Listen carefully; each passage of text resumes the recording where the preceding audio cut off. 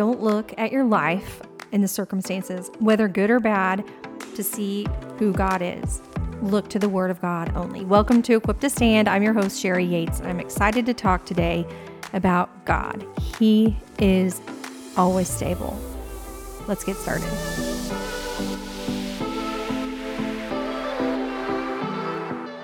Welcome, friends. I'm so thankful you joined me today. When a few years ago, a friend of mine's mom spoke at a women's conference. She came out in her PJs, all tasseled and torn, and she said, "You know what? I had a really bad week. But if I looked at God and based His character on my circumstances, we'd all be in a lot of trouble. So regardless of how my week went, let's look at God and how good He is." So that's what I'm doing this week. And I was just going back through some notes from scripture that I've taken over time. And I'm looking and it's like, God is constant. Truly, I tell you, this generation will certainly not pass away until these things have happened. Heaven and earth will pass away, but my words will never pass away. Matthew 24:35. Yeah, how good is that? God is healer. He said in Matthew 15:18, "Then Jesus answered, 'Woman, you have great faith. Your request is granted.' And her daughter was healed from that very hour." What situation do you have? Do you need to look to God and remember who He is? He is constant. God is bold. Wow. I love this. Matthew 21:12 and 13. Jesus entered the temple courts and drove out all who were buying and selling there. He overturned tables of the money changers and benches of those selling doves. "It is written," He said to them, "my house will be called a house of prayer, but you are making it a den of robbers." He wasn't afraid to call out things that were inconsistent with Him and His purpose. God is bold. God is all-knowing. Matthew 7:14. "Enter through the narrow gate, for wide is the gate and broad is the road that leads to destruction, and many will enter through it. But small is the gate and narrow is the road that leads to life, and only few will find it." What path are you on? What path are you pursuing? Are you on the narrow road or the wide road? God knows. He's all-knowing. He knows everything that's happening. There's nothing you're hiding from Him.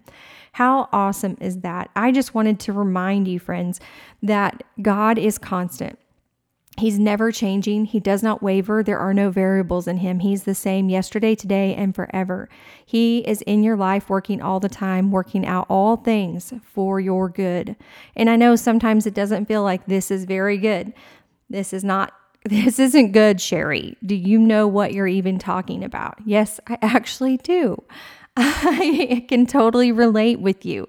And praise God, we can relate with one another. But you know what we can do is we can be there for each other. What I've noticed in this season is that we're all busy. We have busyness in our family and everyone is sick. So as the body of Christ, we need to be healthy and healed and whole so that we can actually hold up one another's arms and be present and sweep floors and fold laundry and help read scriptures over people. You know, our friend Mike, who's been coming over and reading the Word of God and healing scriptures over my husband, he's like, the word won't return void. He's just a few hours away from his body receiving this medicine in every cell. And I'm like, who are you? His wife is like, who are you? We're just blown away. But you know what? God will bring those people who believe Him and who know Him in your life. When you're feeling weak and you're saying, "God, help me with my unbelief.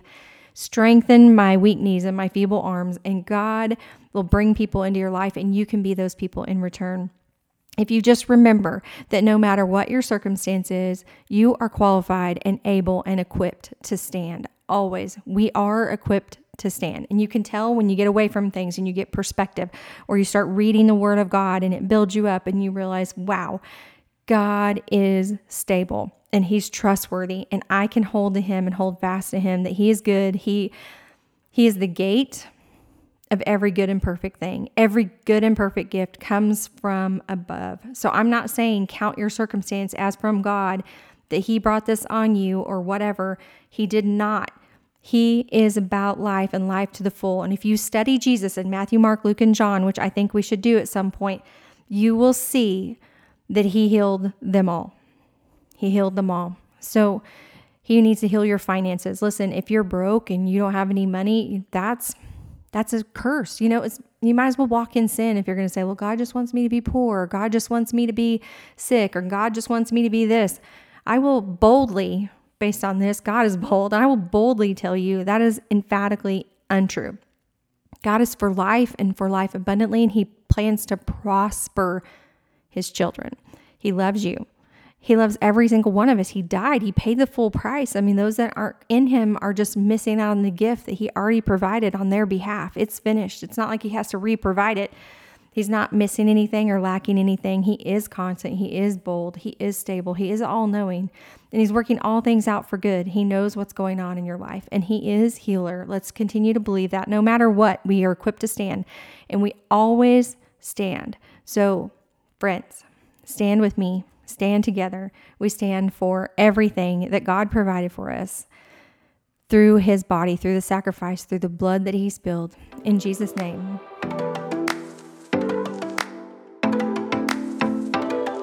Phew, I'm out of breath.